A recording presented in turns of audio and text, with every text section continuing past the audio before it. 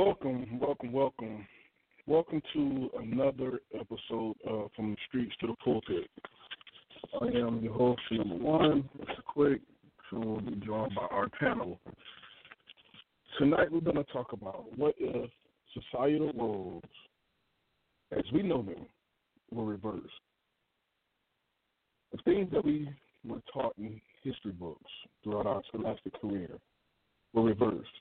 If Black Americans was the majority or more influential group, the white Americans were being gunned down at a disproportionate rate. White Americans were denied jobs, loans, opportunity for advancement just for being white. Would they still believe in white power? Would they still believe that they are entitled or privileged just for being white? Or would they wave their white flags and surrender because they have been when you try to express, you get suppressed. If these want to be depressed, then you degress. If only that was the case. In reality, it's the reason for the blowback because white America is afraid that we're going to treat them as they've treated us. What is going to happen when they realize that the history that they have been taught and protecting co-starred, if not featured, a Black American? Without further ado, let's get right to it. Good evening.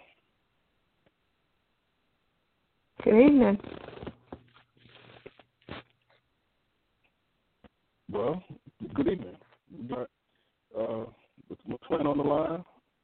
Good evening. Good evening, Twin. So, Ms. Quick, let's start with you. What's your thoughts about this? What if societal roles were reversed? Honestly, I think we are so close to that. What if it's not even funny? And I think that is why we are experiencing even more death rates, death by police officers, simply because they understand that, we coming up. We, as the Bible say, like the last will be first and the first will be last. We moving up, If the roles were reversed, or when they reversed, let me just put it like that, because I'm believing for that. When they reverse, no, they won't believe in that white is superior. They won't believe that in white privilege. They won't understand it. They won't know what it's like to have to actually work to get where you need to be. They won't know what it's like to actually compete to get jobs or loans or what have you. They I see them becoming dependent on the system and dependent on us, as they always have been. I think that when you look back at slavery, part of it was just that. They were dependent. They didn't really know how to get out there and work in the cotton fields and, rear children, and, they didn't really know how to do it and do it good or do it well. That's why we were enslaved, and that's why we were doing it for them, because they didn't really know how to do it. The one thing that they did get good at was making us think that we were the minority. They're real good at mind games, but unfortunately, even that is catching up to them. So when we get to where the roles are reversed, I think that they're in for a rude awakening. Okay. Now, Twin, what's your thoughts on that? I agree with Ms. Quick wholeheartedly. I think their fear is being realized in that they're always used to, I guess as they would probably say, keep us in our place, to the point that they never thought that we could come together and actually start progressing toward making changes. And they can't handle it. They always thought they would be on top. They always thought they would be in control. And now, slowly but surely, that control and that power on top is slipping, and they're trying to do everything they can to hold on to it. And like she said, I agree.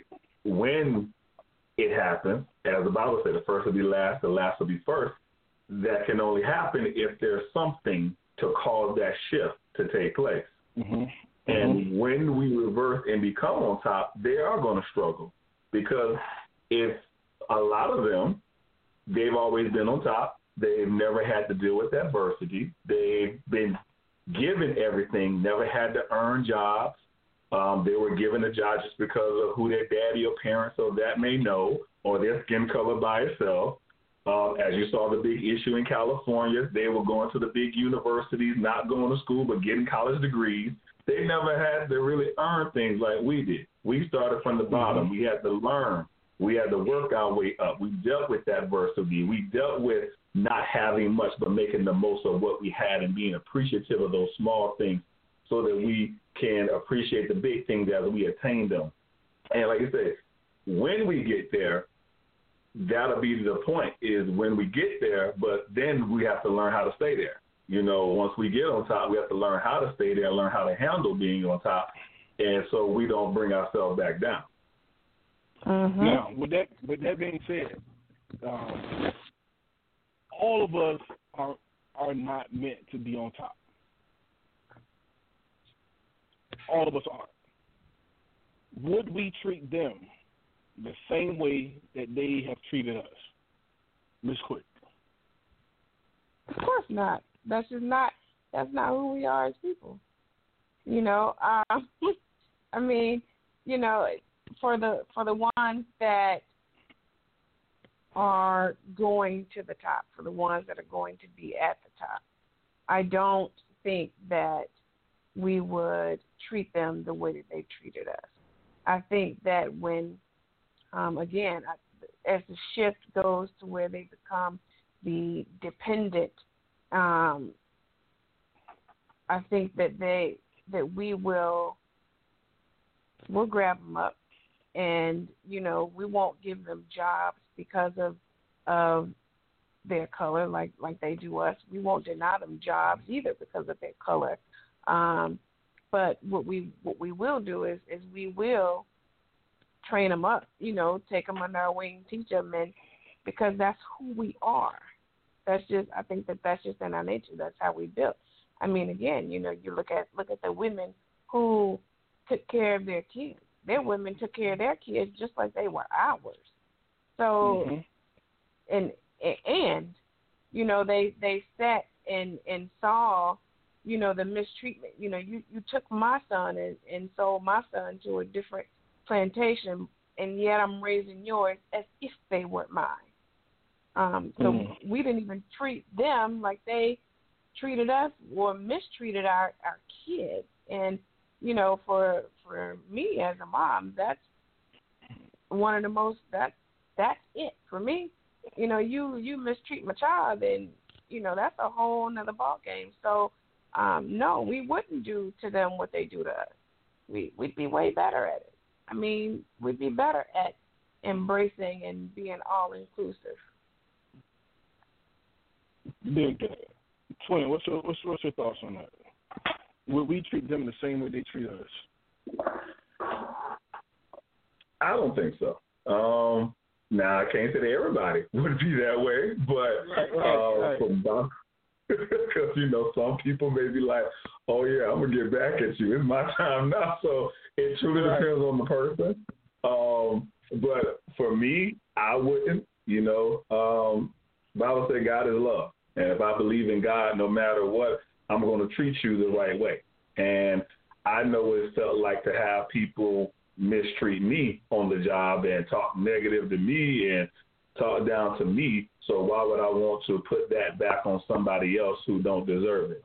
And so I would be one that would not treat them any differently. I would treat them just as respectful as I would treat anybody else that is under me, that I'm trying to teach them the way. Say that, hey, there is a better way, but you may have been taught as the way to try to run the people or control people and things like that. There's a better way. You don't have to be mean. You don't have to be nasty. You don't have to treat people like they're less than. You can treat people like they're human beings. You can be kind. You can be nice and still be effective and get what you need done. So, no, I think we're going to treat them. We won't treat them. Like I won't treat them, but I think there may be some people that will probably be like, yeah, it's my time now. And I'm going to show you what y'all did to me. You're going to learn today. Exactly. You know what, though? Me personally,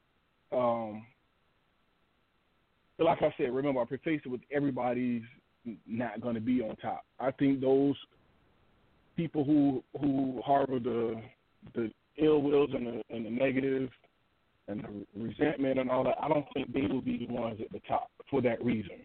Because when God put us back at the head, he's going to want us to demonstrate the love. He's going to want us to teach them, essentially. We got to be an example. So he's not going to put those up there who's going to be a poor ambassador for, quote unquote, his brand. You know what I mean? So I wouldn't treat them any different. In fact, I'm gonna show you how it should have been done in the first place. You know what I mean? Like, if y'all would have done it this way, you probably wouldn't be in this place. So I can't now. I'm not gonna tell you that I'm gonna make it easy for you. I'm not. I can't tell you that. I'll make it easy for you. But for those who come and just on some real, and you know, I'm not even saying you got to come begging. You know what I mean? But just, you know, sitting around the water cooler, you be like, listen, man, I apologize for all the stupid shit that y'all went through, or all the stupid shit we did to y'all. You know what I mean? Like, that wasn't right. You know what I mean? You might get fast track someplace else just on that sentiment alone. But I think that it will be hard for those who can't humble themselves, if you will. You know what I mean? So it'd be more people working in the fields just because you can't humble yourself and say, hey, I apologize. Now, that may not be your role. That may not even be my right to ask for that. But I figure God put me in the current office, I can kind of ask for what I want at this point. Now, what do you think about the idea of, better yet, not the idea, how do you think that they will react when they figure out, one, their grandparents have lied to them or their teachers have lied to them and misled them by omitting some parts of their history, meaning everything that you've accomplished, either co-starred or featured a black person. So you wouldn't be where you're at in this world, in this country, without a black person. Thoughts. What's your thoughts? Not thoughts, as I learned the other day, thoughts. Just quick. I'm not sure that it would change much, quite honestly, because I don't think that they would accept it. So see, part of believing is acceptance, and it's one of those, once they find out, okay, cool, but they won't accept it. So I don't know if it would change their mind state very much at all. And on the flip side of that, I think that again, we're in a time where some of them are recognizing that they've been duped, so to speak, and and they are recognizing and now understanding and learning about who we are and our history. And I think that those are the ones who are embracing it and saying, hey, enough is enough. Like they're the ones kind of stepping in and protesting along with us and kind of understanding that, like it's not the history as they know it isn't as glorious as it was taught. Twin, what's your thoughts? I agree. The thing about it is you are not going to be able to make everybody believe. There are some people who are going to be stubborn and stuck to their learnings and teachings, and those are people who, no matter if you talk to your blue in the face, you will never be able to convince them of what the truth really is. If you say the sky is blue and they believe wholeheartedly the sky ain't blue, it's a new conversation. I mean, you can spend all day talking to them, but is it really going to accomplish anything? The only thing you really can do is speak to the ones who are open-minded enough in order to receive it. You can't force it to them. Otherwise, sometimes forcing it on somebody makes them reject it. But if they're open-minded enough to have a conversation and you are able to have that dialogue with them and be able to challenge some of the things they've been taught, and if they are willing to accept it, then I think it's great. The ones that you're not going to be able to convince them no matter what, sometimes you got to leave them to their own thoughts, their own beliefs, and let that be what that is. But a lot of people are not going to be able to handle the truth because they will never see us as an equal, and they sure do not want to see us as anywhere superior to them. And those are people who have that mindset that no matter what you say or what you do, they're going to always view you as never good enough. I think that we, if not to convince them, but only to remind us that we did have a very integral part in this country's history. So me personally, don't take down Mount Rushmore. Hell, that's part of the history. But add more to it, because I'm sure that there were some other people, some Black Americans that also helped make those guys who they were. You know what I mean? Don't take down, George Washington. Hell, add George Washington Carver or John Hanson. Like, you want to add these people because without John Hanson, George Washington wouldn't have never been general to become president. You see what I mean? So if our kids knew this and they saw these monuments and statues, then they could say, hey, I contributed to this world, to this country, and their counterparts could say, hey, he's just as valuable as us. But if all you see is, us as entertainers, then you're going to see us as they're only to entertain. Does that make sense? Yes, it does. We have another caller. We're going to invite him to the line, 6787.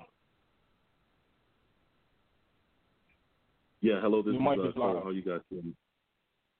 Can you guys hear me? Yes. Yeah. So, no, I echo everything that you guys are saying. I know that for me, I'm calling in from Michigan, and I can definitely say that most of my experience and journey has definitely been working alongside my white counterparts. And it wasn't until I went to a historically Black university that my eyes were really opened around all of the things that I sort of missed in my journey growing up as a Black man in a predominantly poor Black neighborhood. And so I think one of the things that's so important, and I do a lot of work working with young people, is this idea or this question: how do I become something I don't see? And so I think for many folks, if I don't see it, then it isn't real. And I know that we place a lot of value in faith, and so we walk by this idea that I have this belief about something, and that's a strong belief, and I will die because of this belief, right? And so I have learned in my journey that there are a lot of people that just have these beliefs about either my belief about how Jesus Christ operates through the biblical principles, or I have this belief about people and race. And so I think that sometimes our belief systems have a great impact in how we see and interact with people. So I think in my line of work, it's really not even challenging people's beliefs, but having some dialogue. But again, it's very difficult when we talk about this idea of listening. So one of the things I've learned is that listening is an act of love. And so if listening is an act of love, and when someone confronts me about something, the first thing that happens is my walls go up and I become very defensive. So now I can't hear. And so I think sometimes we have to really understand, what it is to be connected to each other. How do we see race? And how do we live in a space where, we live in a country where racism is very real and it's thriving, and we be able to have a conversation about it. But I think when just hearing what Ray said, I don't even have the capacity at this point to convince you that this stuff is happening. Either you see it or you don't. But I think that's one of my big challenges is living in, the state of Michigan, where I am surrounded primarily. My white counterparts are here, and I have some white allies, but I also have a host of folks that, man, this isn't happening, and it's not happening in my neighborhood, and I'm protesting on one side of the street, and my neighbor's barbecuing. Well, in having that conversation, I think that you can assume that one knows until you teach them, or so speak on it. That's your opportunity to know that they know for sure. You know what I mean? Somebody got to take the time to teach.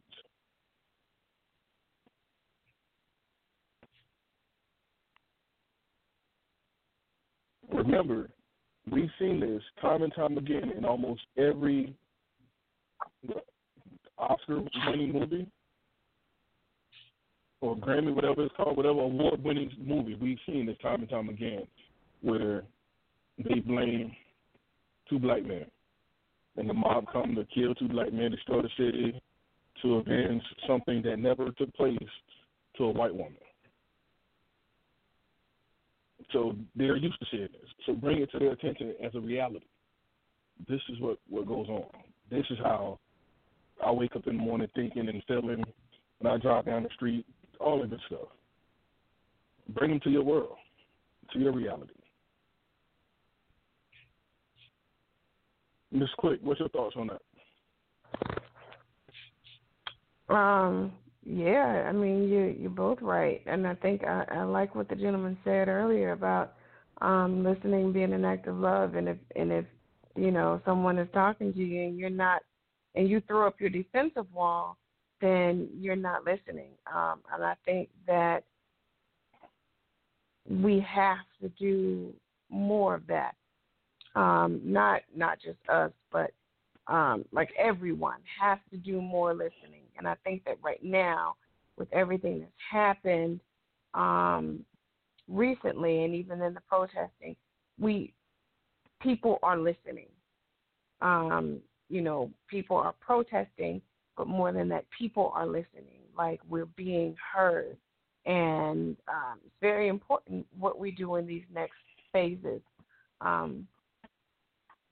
of in our rise. It's very important, how we plan our next stages and movements, so to speak, so that the ones who get to the top, the ones who belong to the top, get to the top, and they have the appropriate amount of supply they're there. See, the one thing that they do that we don't do often enough is they stick together. You know, call it whatever you want. Like, I mean, they stick together, and I don't think that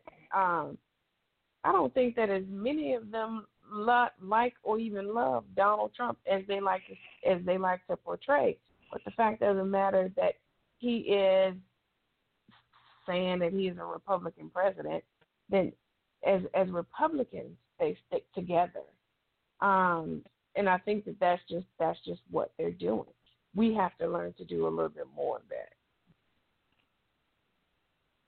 Clint, what's your thoughts?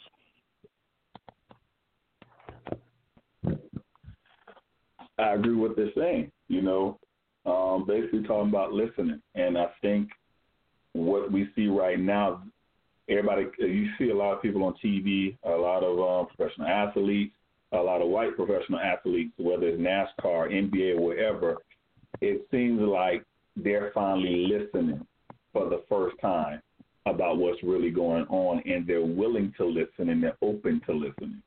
And I think would show that that's why the shift is actually taking place as it is. This has happened plenty of times before where a black person is killed, but this is the first time I think that many white people, many people in general are actually listening for the first time and showing empathy and sympathy to what we really go through. And although they can't never really comprehend it because they could never really walk in our shoes, at least they're willing to actually listen to what we have to say and listen to how we feel and how these things impact us. And a lot like Ms. Quick and they were saying, it's the belief system. You don't know how they were raised, how they were taught, how they had their blinders on regarding to what they knew was right. This is what I've been taught. This is what mom and daddy taught me. This is what it's supposed to be.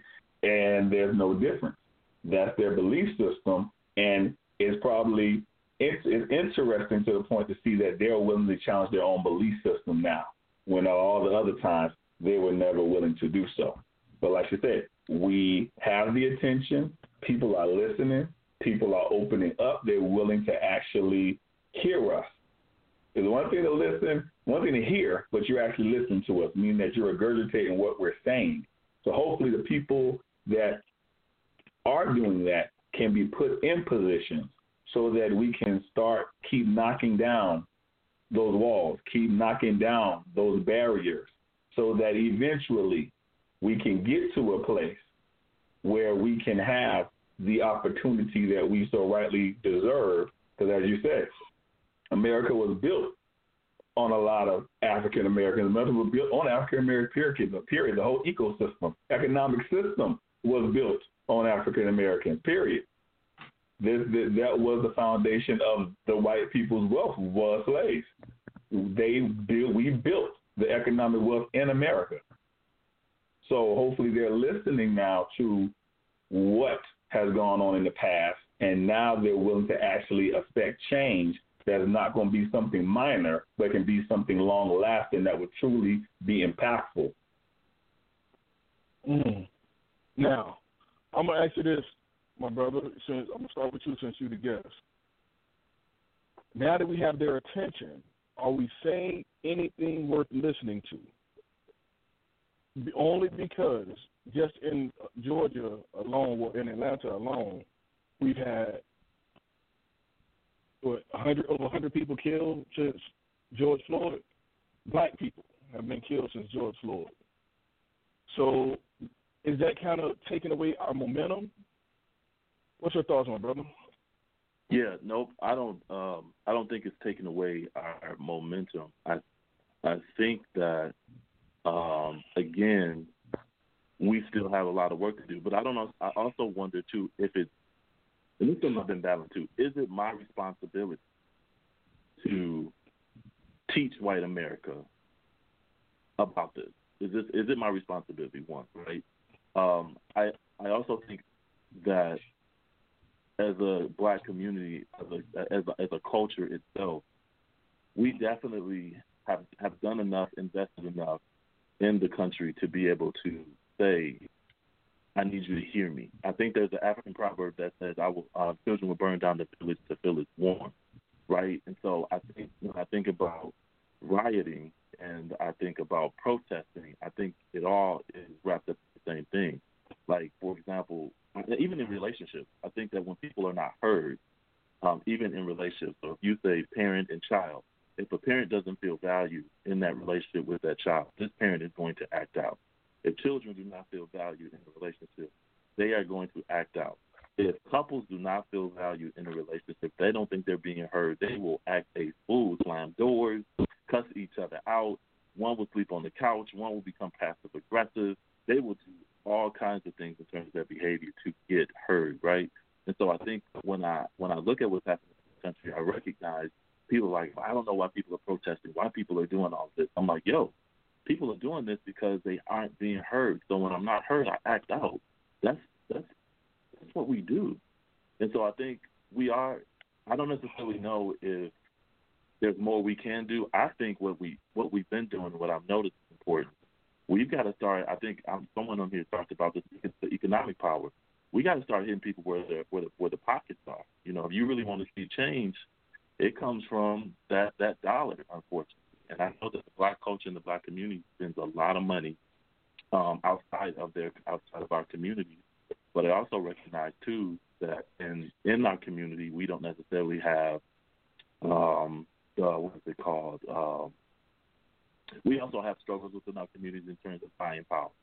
So we don't get the loans because of systematic racism. There's all these things that interplay or interact with our ability to be able to be the best businesses as well. But I think collectively we are doing that work. We are, today I bought all black. I didn't, and it was hard. And here in my community, it was hard to even find a black business that was open because they've been hit pretty hard with COVID-19, but also systematic racism that has not allowed them to have the same types, to get the same types of loans that other businesses have had access to, gentrification. So all that sort of plays in it. But I think we are doing the work. I think we just have to continue doing it, if that makes any sense. It does. Let's quick. What's your thoughts?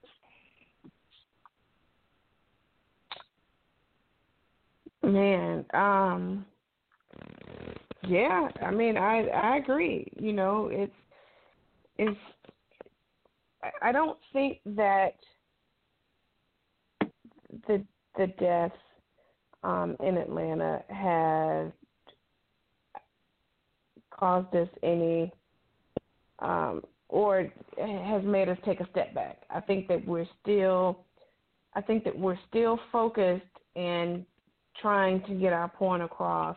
But you have to look at it like the problem is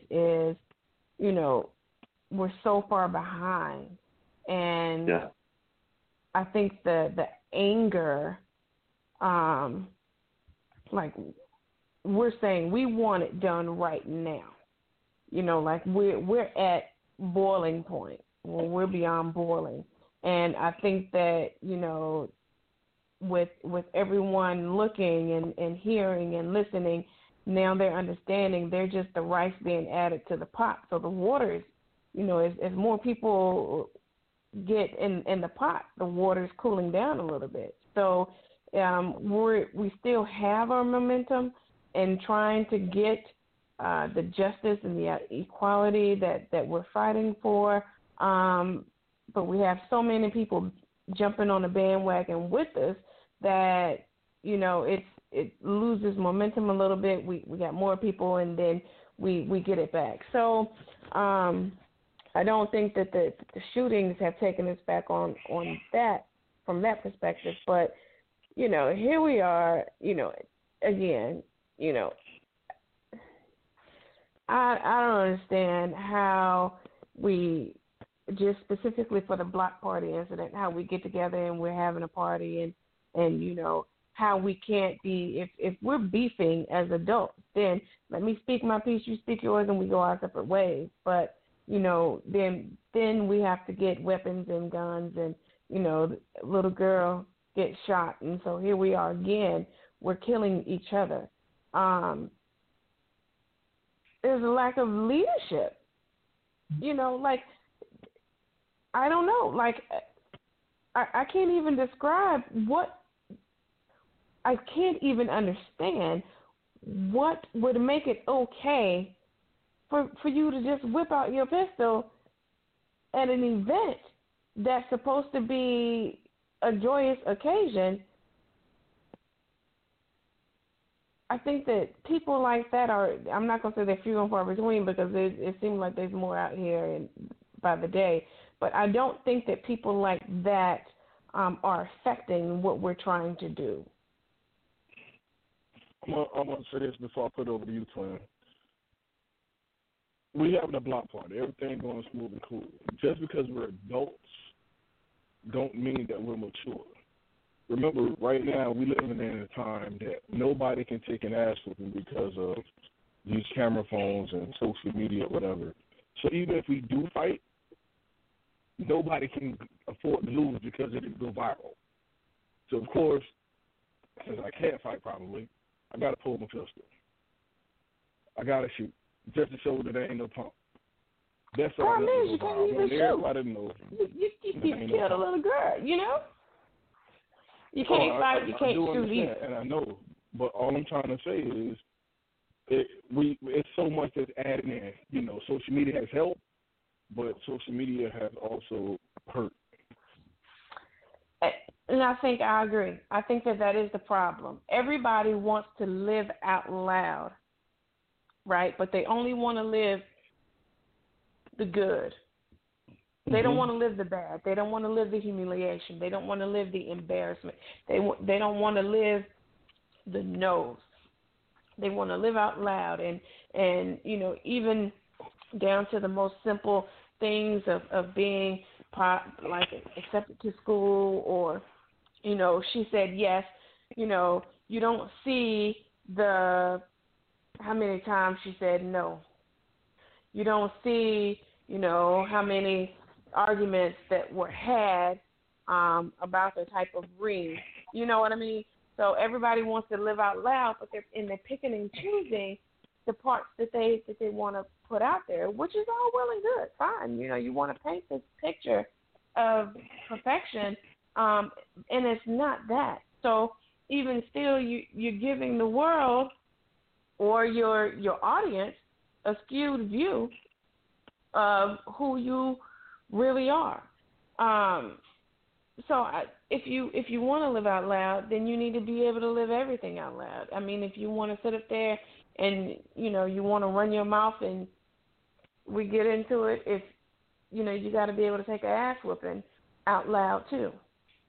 I mean, that's just, I mean, I think for me, growing up, that's just what it is. If you get into a fight, you get your ass whooped, you take that L, okay? And, you know, maybe you go back and try it again until you win yourself one, or maybe you take it and you understand the lesson that came out of it after the fact. But that's just what it was. It wasn't, you know, you go get gun and what have you. I mean, that's just crazy, because no argument in this world is worth taking a life. There's not an argument in this world that can justify taking a life. So this is my first time being on, and I'm over here rocking back and forth. I'm shaking because everything that you guys are talking about is so deeply rooted.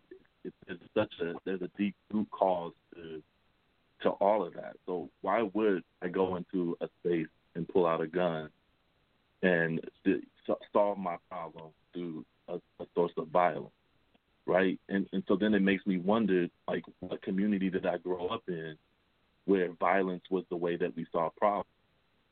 And if I go back even further to the ecosystem of my home, how did the men and women in my home solve problems? Was it through violence? Was there one point in my life where I felt like a victim, and now I have this gun that sort of gives me this power? You know what I'm saying? And we think, you know, it's so inhumane, right? But I also have recognized in my work too that there are a lot of men and women that are suffering from post-traumatic stress disorder without even knowing it. Mental health is so big in our community, and so there's so many deeply root causes to that will trigger you to respond in a way where, you know what, how I saw my problem is whipping out a gun. Violence is a disease.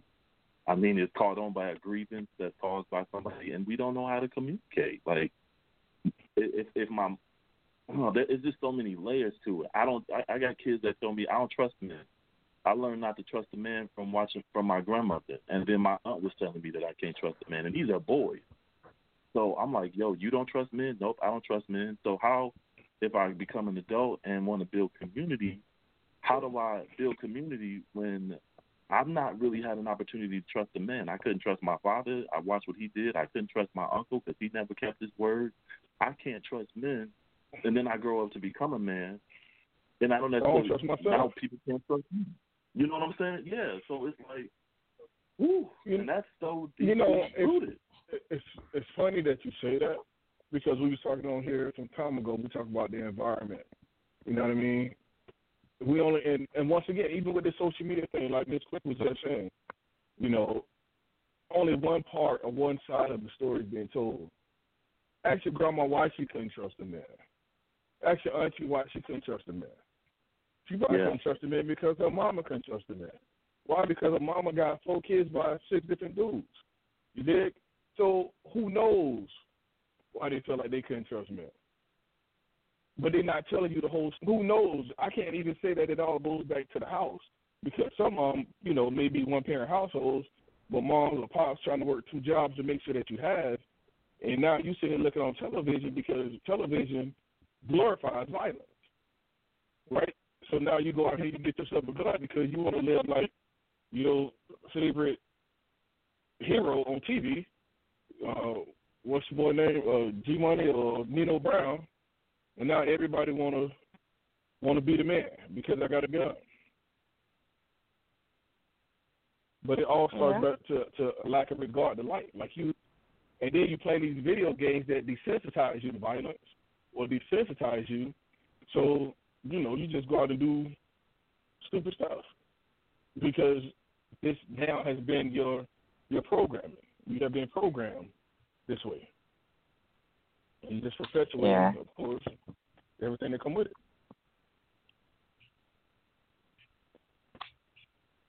And then, you know, like I think you both said, that I think part of the problem is that, you know, one is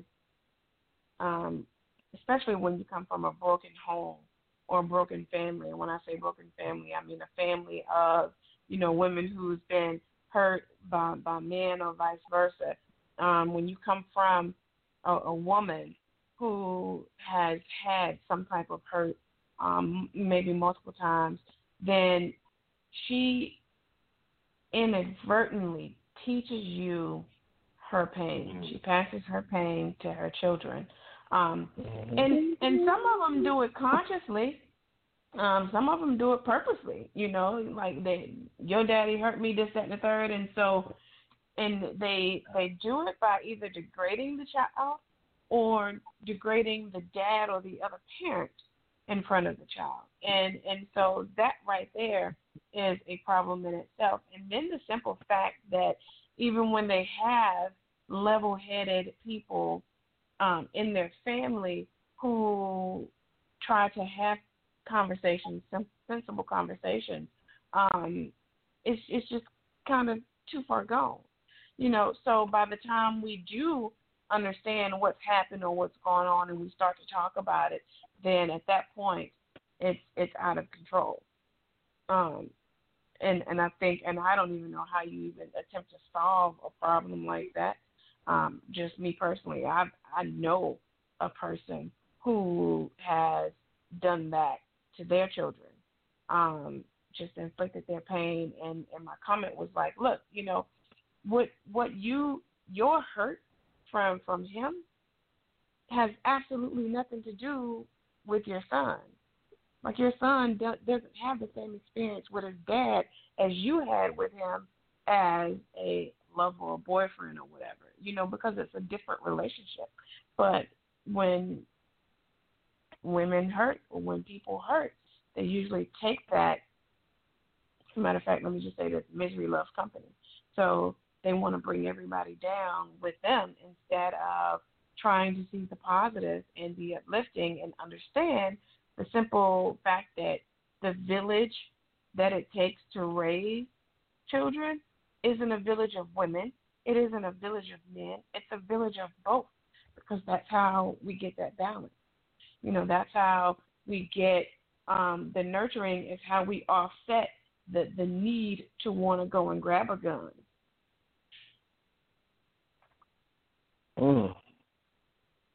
Quinn, Miss Quinn done said a mouthful, boy. She going in today. That's it's her turn. What's your thoughts? I mean, they're going in right now. I'm enjoying it. And while she was talking, the only thing that kept flashing in my mind was the old adage, misery loves company. And that's what it really boils down to. If I'm hurt and I want somebody else to hurt, no matter if it's my child, my siblings, mom or daddy, if I'm hurt and I'm in pain, everybody should be hurting and in pain with me, rather than trying to find someone who can uplift you, encourage you, help you out of that pit that you're in, and help you overcome what you're trying to stay in. And sometimes you just don't know the impression that you're putting onto your child or the other people that you are putting that on. It may be something that you had to go through to help somebody else later on in the future, but a lot of your tests, trials, ups and downs, the things that we go through is not meant for you to stay in there and wallow. It's there for you to learn a lesson and come out of that lesson stronger than you were before. And if you want to stay there and wallow, you have to ask the question, why? Are you doing it for attention? Are you doing it because you just may not have the wherewithal or the ability to get out of that situation? Or maybe it's because you kind of turned everybody against you, that they don't even want to deal with you or make the effort to try to get you out of that situation. But you just don't know what kind of things you're teaching to people. And like you said, if you are putting that impression on a young man where you making him feel like he should not respect or like men because men have done you wrong, then they're going to grow up mentally questioning men who try to be encouraging in their lives and balk at it or lift up a wall to it.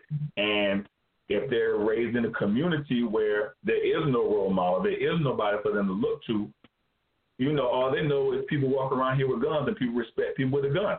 So when I get a gun and get older, then that's going to be my respect. And they put gun and respect together when it's not really something that should go together. The gun shouldn't give you respect. You should learn how to respect yourself and let people respect you for who you are. Whether you have a gun or don't have a gun, people should respect you because of you. And but like I said, the community that they're raised in, they're probably taught everybody in the community to respect people, or they don't mess with these people because they got guns. So guess what? That's how I get my respect. I be picked on in school. People talked about me in school. I was bullied in school. But I bet you when I get a gun, ain't nobody going to want to bother me. And that's the mindset of things that's created in somebody when you are kind of putting that into them, not to respect people, not to respect men. Don't expect authority because authority going to run over you. Then you're creating a monster and you don't even know it. So when this monster go out here and shoot people and just shooting just to shoot because he want to be bad, then innocent people do get killed. Innocent people do get hurt. But where's your blame in this situation? Because you're the one that actually was the feeding ground for what happened, because you didn't teach him the right way. And if you let him get educated by video games, you didn't teach him that, hey, if you shoot somebody on a video game, you can hit reset. You can't reset nobody's life. When that's done, it's done. So did you have a conversation and say, well, go play video games and this and that, but did you teach them that if you shoot a gun on a video game and you kill somebody, they can come back, just hit the reset button. But if you kill somebody in real life, it's a done deal. And if you don't make that distinction between somebody, they can respawn. Exactly. So, I mean, it's a lot that goes with that. And like you said, it's the environment makes a big difference in the things that happen and the people who are in your life and things of that nature. It brings a lot to how a person is as an adult. What did they go through? How that experience shaped them? And like I said, some people can overcome and come out of it. Some people don't. And then what you deal with in the end is the thing that really impacts people. Boy, look here, you said something. My brother, our guest, what's your thoughts? Man, y'all done lit a fire. Because I'm processing this because a couple of things stood out.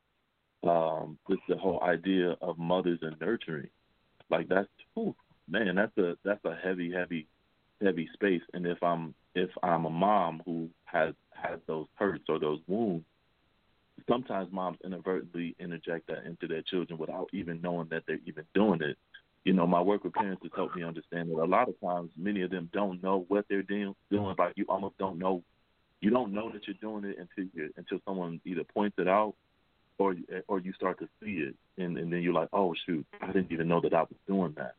I often question how we socialize boys, and not just all boys, but how do we socialize our boys and our daughters.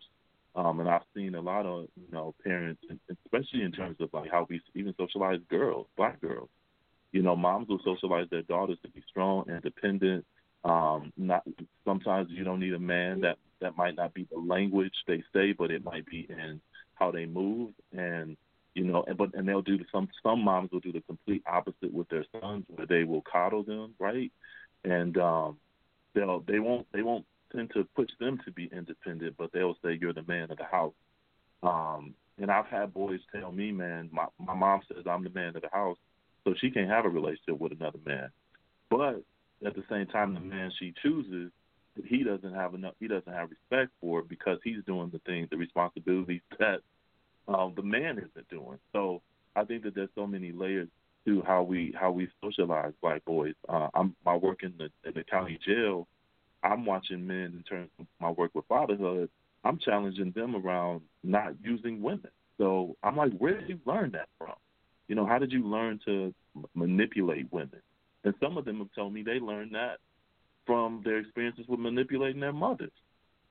And their mothers' female friends, in terms of he bat his eye, he rub her shoulder, and she said no, but then he rub her a little bit. He give her that little special eye that he has, that pretty smile that he has, and then he's able to get in, and then he gets what he wants. And over time, he's learned, oh, I can do this with all types of women, and they fall for it.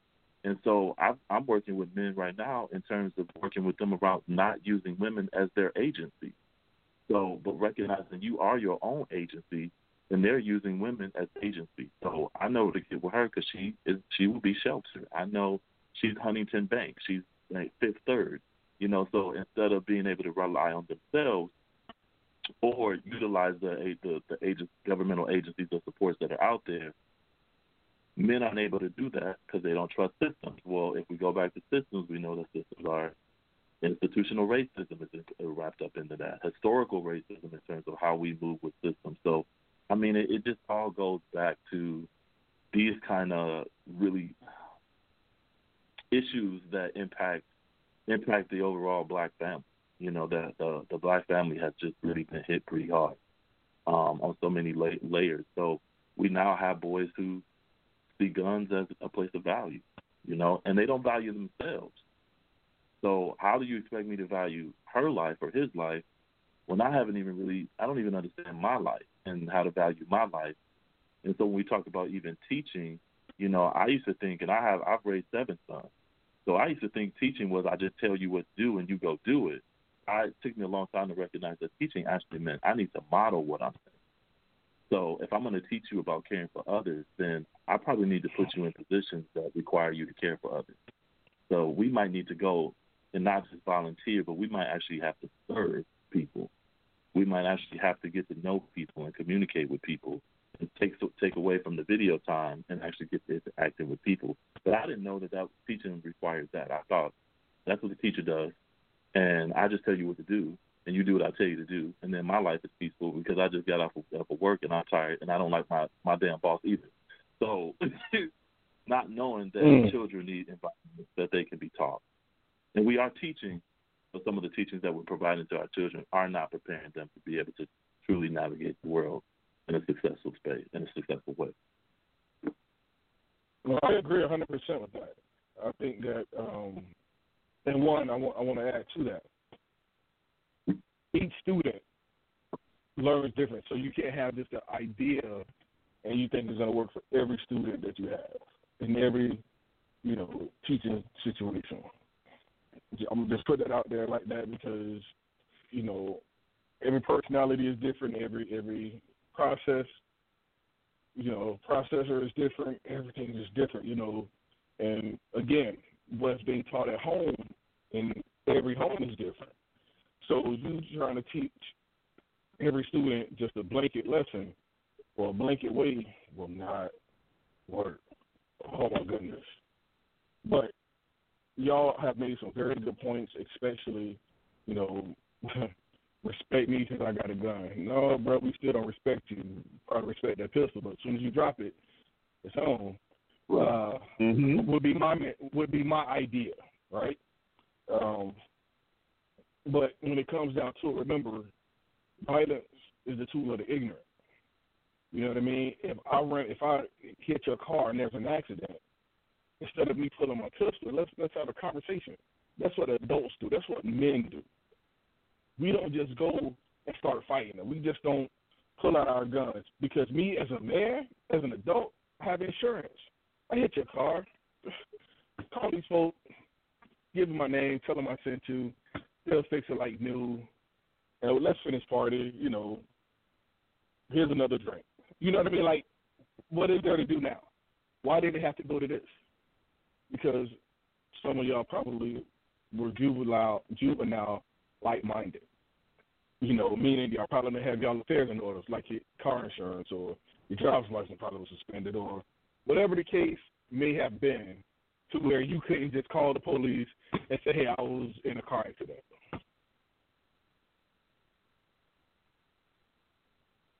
That's it. Isn't that what adults do? Yeah, and that makes me ask the question too: who teaches that? Right? Because I think what you just said is spot on. That's what men do. Men have car insurance. Men, responsible men have those things. But if I'm growing up, and that's where it go back to that environment. If I'm growing up and I don't have access to those kind of men, how do I become that? Like, without trial and error, right? But the error now is that now you get a felony and it's a wrap. So it's like our kids can't even afford to have an error. They have to almost, and I think this goes back to this idea that you have to be just as better as your white counterpart. You have to be 10 steps ahead, if at all, even though you're 20 steps back. Like, but somebody has to teach that. Is that my pastor? Is that the mentor? Who is that? Is that my barber? Who is that man? Is that the one family of the one family that's on my block where there is a father that's involved? Is that my uncle? Like, who takes on the role of saying, hey, let me shepherd you through this process so that you can be successful? Because we currently don't have a right to passage, right? So how do I move successfully into the role of being a man and taking on these responsibilities if I've never had anybody sort of grab me and walk me through it? And so that's some of the stuff that, I'm seeing in terms of, like, where, and this idea of, like, where are the men? And the men are here. My brothers are around. These brothers are navigating, they moving, but they also have families, and they also are just as stretched. So, I'm often perplexed by, what responsibility do I have? How much responsibility do I take on? What is my role in all of this? And sort of helping shape these narratives for these young brothers. But I think I hate that you asked that question. We all have a responsibility. I hate that you asked that question because now I can hold you accountable. I can point some fingers at you. Yep. And put some on your mind. So it is your responsibility. One, because that's what God wants us to do. And there's two positions that I like to say in our community: either a leacher or you're a teacher. If you're not teaching, then you're leeching. Good. So if you are in an upper level mentally, it is your job to reach back and teach. Because if not, you got a lesson from somebody else, and you're not passing it on to somebody else. So you've leached. So it is your job to teach. It's your job to teach everybody, not just the blacks, but everybody. Because now, once again, now that you've taught them, you know that they know. And they can go forward and teach someone else. But if you sit around waiting on me to teach, and you're in Michigan, and I'm in Georgia, it's not going to happen. How's that going to work? Right. Right. How's that going to work? Yeah. So it's not going to happen. So you got to do your part. Yep. That's good. That makes me ask another question, right? Because that's the question that we're asking. How do we get men to do their part? And I'm starting to notice too that there's this idea of value. I have a lot of men that don't even know that they have something to teach. You know, that they do bring a sense of value to the table. We have a lot of men that do a lot of talking to people, but there isn't a lot of, again, going back to listening and then sharing your wisdom, right? And so I see a huge disconnect with young and old, because young people are like, all you do is talk. You just talk. But I really can't hear what he's saying, because he's talking at me, not talking to me. Part of what I've learned too is this idea of how we communicate, and how do we take this idea of active listening in a way that requires us to be students as well as teachers. But I found that a lot of this too is around a lot of men not necessarily knowing how valuable they are, in terms of being able to do the work, if that makes sense. Yeah, that does. Now, what we're gonna do, I'm gonna let Ms. Quick and my twin answer. But before we go, the best way to teach is through demonstration. Ms. Quick, what's your thoughts? Thoughts on teaching? I'm sorry? You said, were you asking the question, is the best way to teach through demonstration, or was that? He was talking about how, about teaching and is it about it being his responsibility or whose responsibility along those lines. And I was trying to explain to him the best way to teach is through demonstration. Okay. But I said I was going to let you and twin talk about that. Well, yeah, I do agree. The best way to teach is through demonstration. And, and it's an ongoing, it's an uphill battle, right? So it's teaching, even sometimes teaching adults, and if you can correct me if I'm wrong, but I think you said you work in are you a prison guard or a guard of some sort, I'm assuming, but even when you're teaching grown men or even teenagers, it's just like teaching children. Repetitive conversations and sometimes repetitive instruction, like demonstration, as Mr. Quick said. So you have to just keep doing it over and over. But the thing about that is even when you're teaching, for me, you also still have to take the opportunity to learn, because sometimes as you're trying to teach someone something, and for whatever reason they're not comprehending it, and you are getting frustrated, sometimes you actually have to take a step back, get out of teaching mode, and learn a little bit more about the person, learn a little bit more about the individual in order to have a successful moment or a successful teaching moment. Because sometimes, like, he said earlier, teaching is not blanket. You're sitting in a classroom and you have 30 students, and, you're reaching 10 of those students, but the other 20 have no clue what you're talking about. So you have to present it in a different way.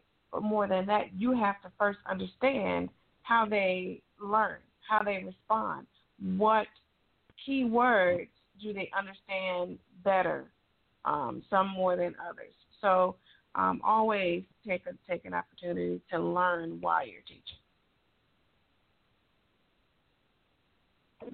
Oh, beautiful, beautiful.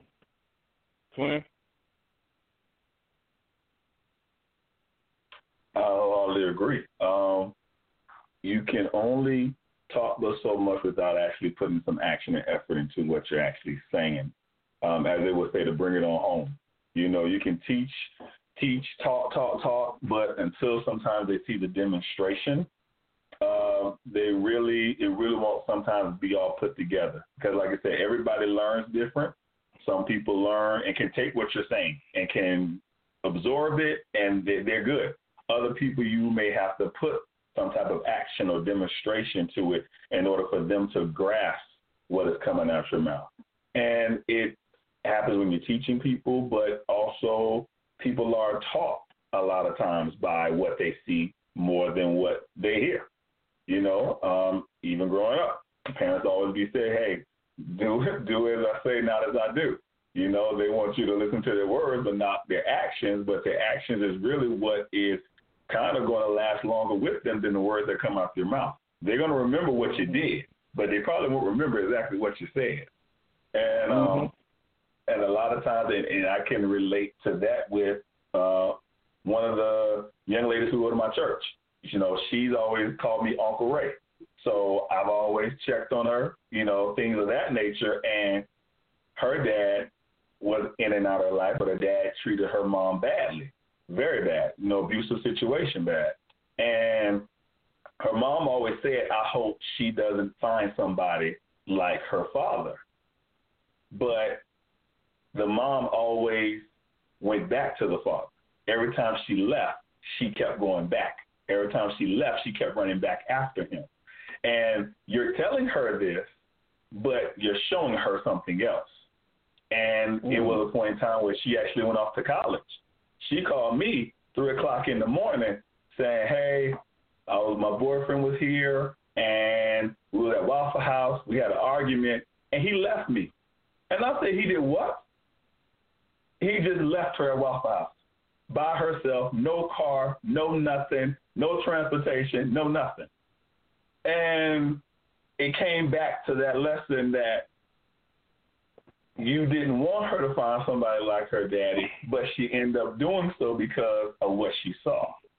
And after that situation, I had to, you know, get her. I got her, drop her off, and then we had a long conversation. And because I wanted her to say, like, this is not right. Don't ever think that this is okay. And I wanted to have that conversation with her to let her know, hey, you're special, and shouldn't nobody ever treat you this way. Shouldn't nobody ever who say they love you and care for you ever leave you stranded. That's not what a real man does. And I try to teach her that's not what a real man do. And to this day, she's open to have conversations with me about that, and she won't really have that conversation with her mom.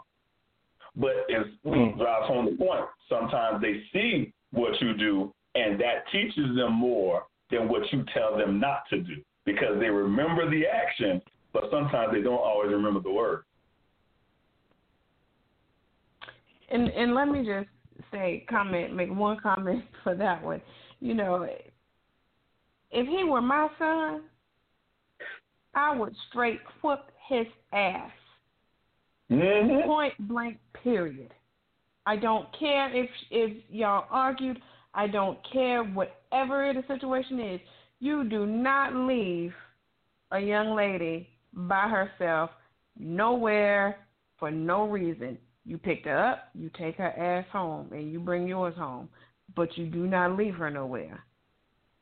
I would have fought his ass. I just had to say that. Sorry. You're absolutely right. I'm agree. I'm in agreement. You know, we probably would have been taking turns whooping that ass. However, he knows better because that's not what he sees at home. We live by demonstration. Not only demonstration, but we live by demonstration. So he don't see me leaving Miss Quick anywhere. So he better not leave a woman anywhere. Period. Or it's gonna be a long. And I tell you, it's gonna be a long drive back to get her. Or it's gonna be a long drive back, Jack. And you better take her home. I don't care if you got a kidnapper. You hear me? Because she may not want to get in the car with you. But, boy, you better convince her. Because listen here now. It's going to be real ugly. It's going to be real ugly because we hold you to that standard. Bingo. That's it. We hold you to that standard. That's what you see at home.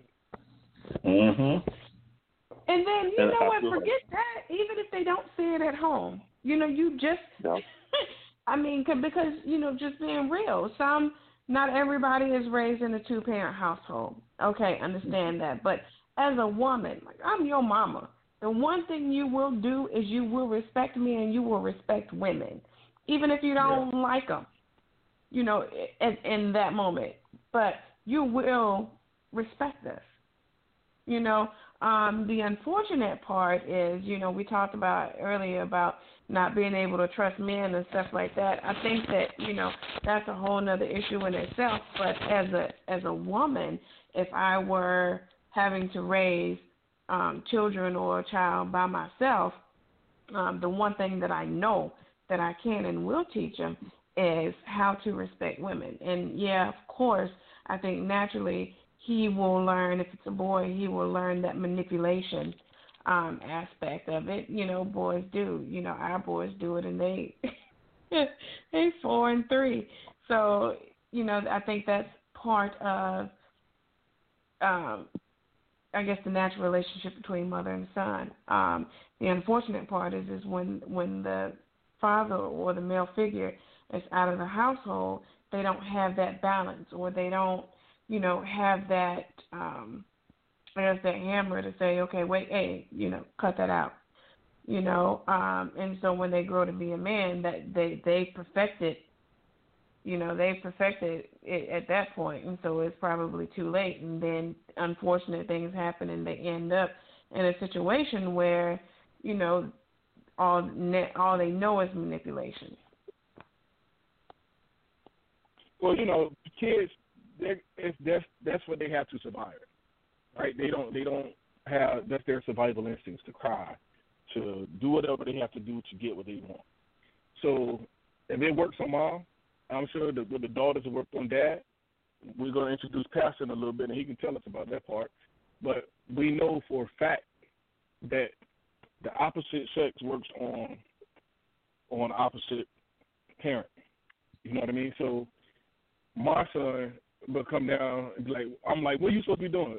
Mommy, I love you, and she be fighting it. She been Miss Clinton, she be fighting it, trying not to say it back because, I'm scolding him. But he hitting with those eyes, and she's like, go on upstairs now before y'all get in trouble. You know what I mean? Like, it breaks them down. That's what kids know, right? They know when they get in trouble, when something crashes, they start crying, right? Because not only are they afraid, but now they're going to come around and now the attention is on them, and it has kind of maybe softened the situation some. Does that make sense? Right. That's what kids know. And then it's teaching moments too, right? Because in this moment where, and they'll keep saying I love you until I respond, but in the moment it's like, hey, what are you supposed to be doing right now? Like cleaning up or taking a bath, take your bath, and then you come back. Can I just give you a hug? Take your bath first. So it's a matter of staying firm in whatever direction you told them to do. And then and again, I wouldn't know that, just if I were a single parent, I wouldn't have any clue. I'd be like, oh, I love you, and I forgot all about what he's supposed to be doing. I do that right now, and that's when they take advantage of me. And so, imagine that in a 3-year-old, in a grown man who has been doing the same manipulation for 20, 30, 40 years, you know. So, yes, it's hard by the time they have gotten that age and they may be incarcerated like that. Talk about teaching the old dog new tricks. Well, you it'd be easy for you to just get a new dog. But it's still it's a process, you know.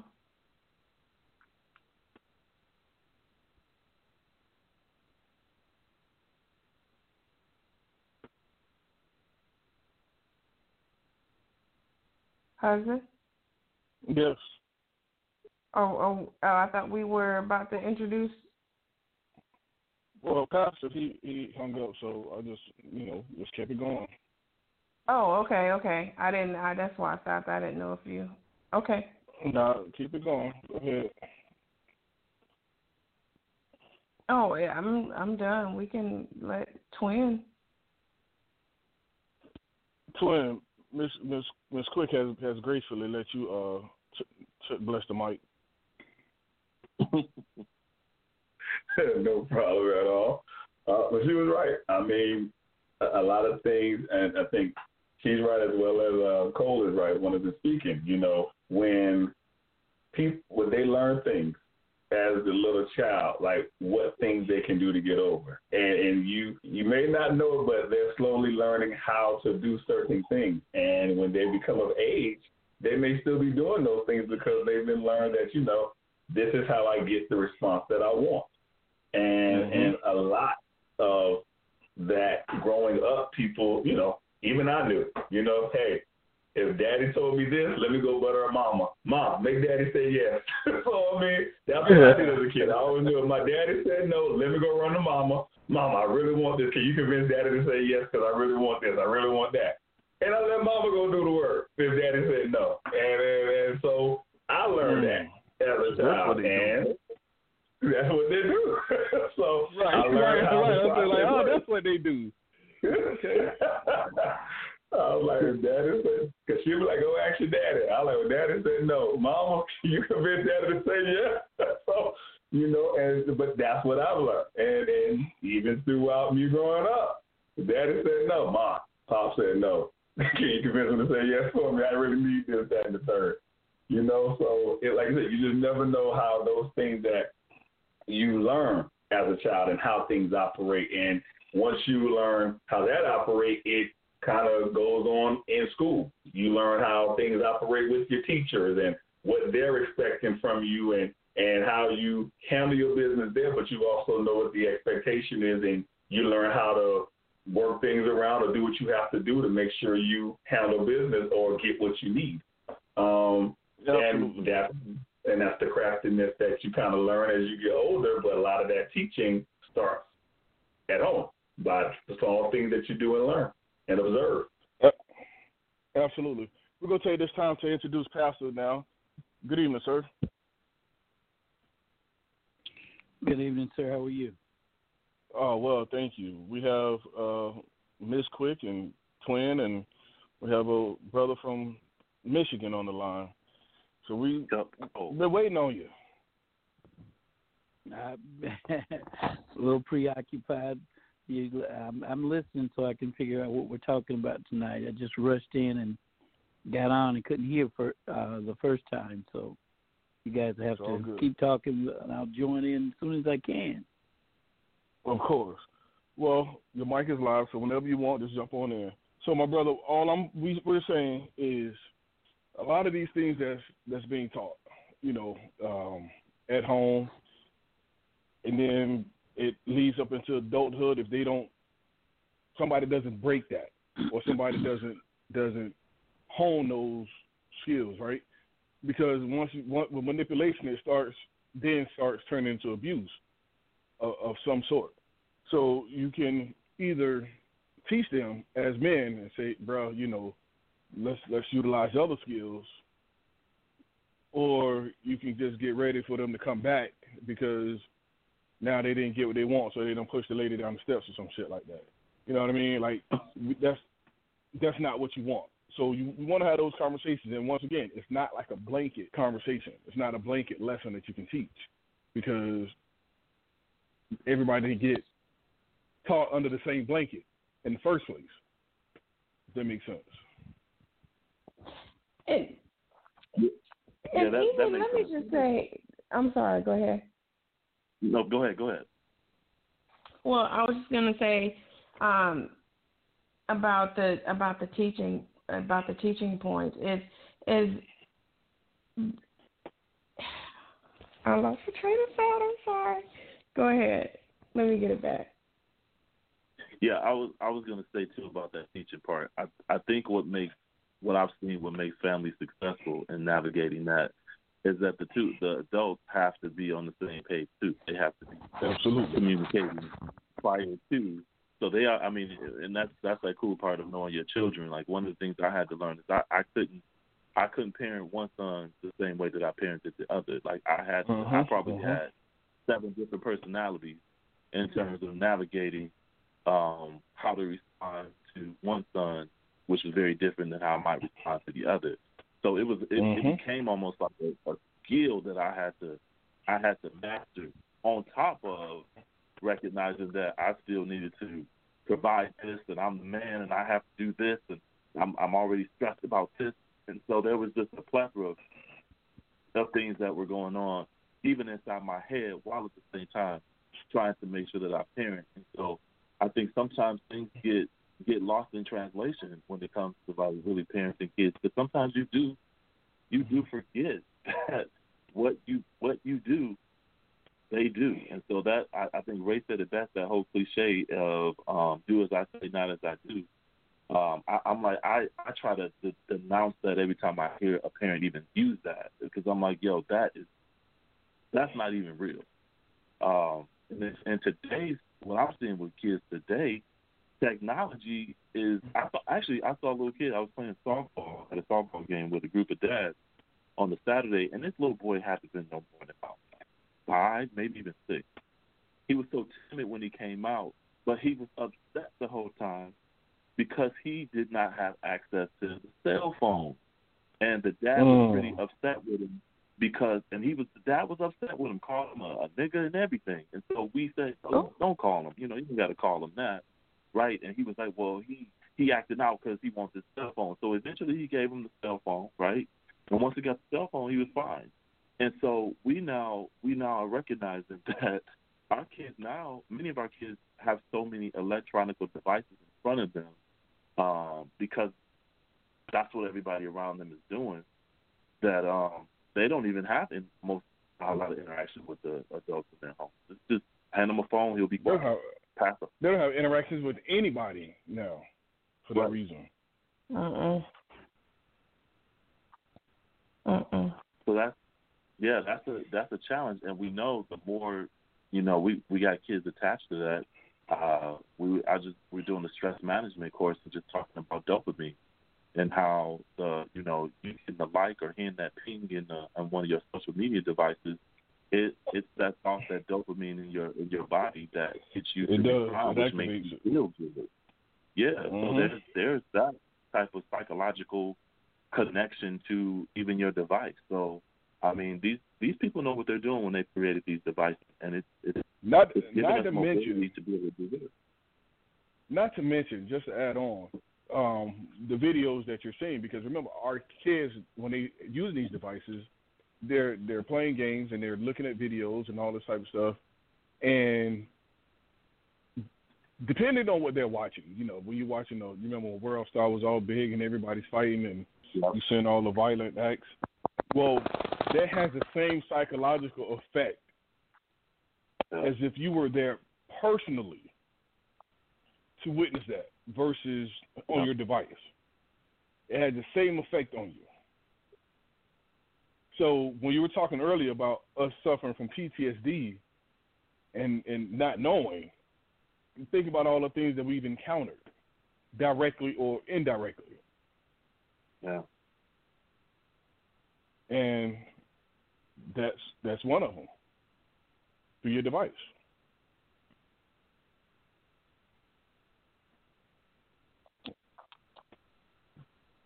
I absolutely agree with you. Go ahead. I was going to say, even with that, like with the device, with the devices. I think that, gosh, I can't even believe I'm gonna say this, but for some reason, I think that we as parents have lost the ability to just say no, right? Yep. Like we're afraid of what's gonna happen if we say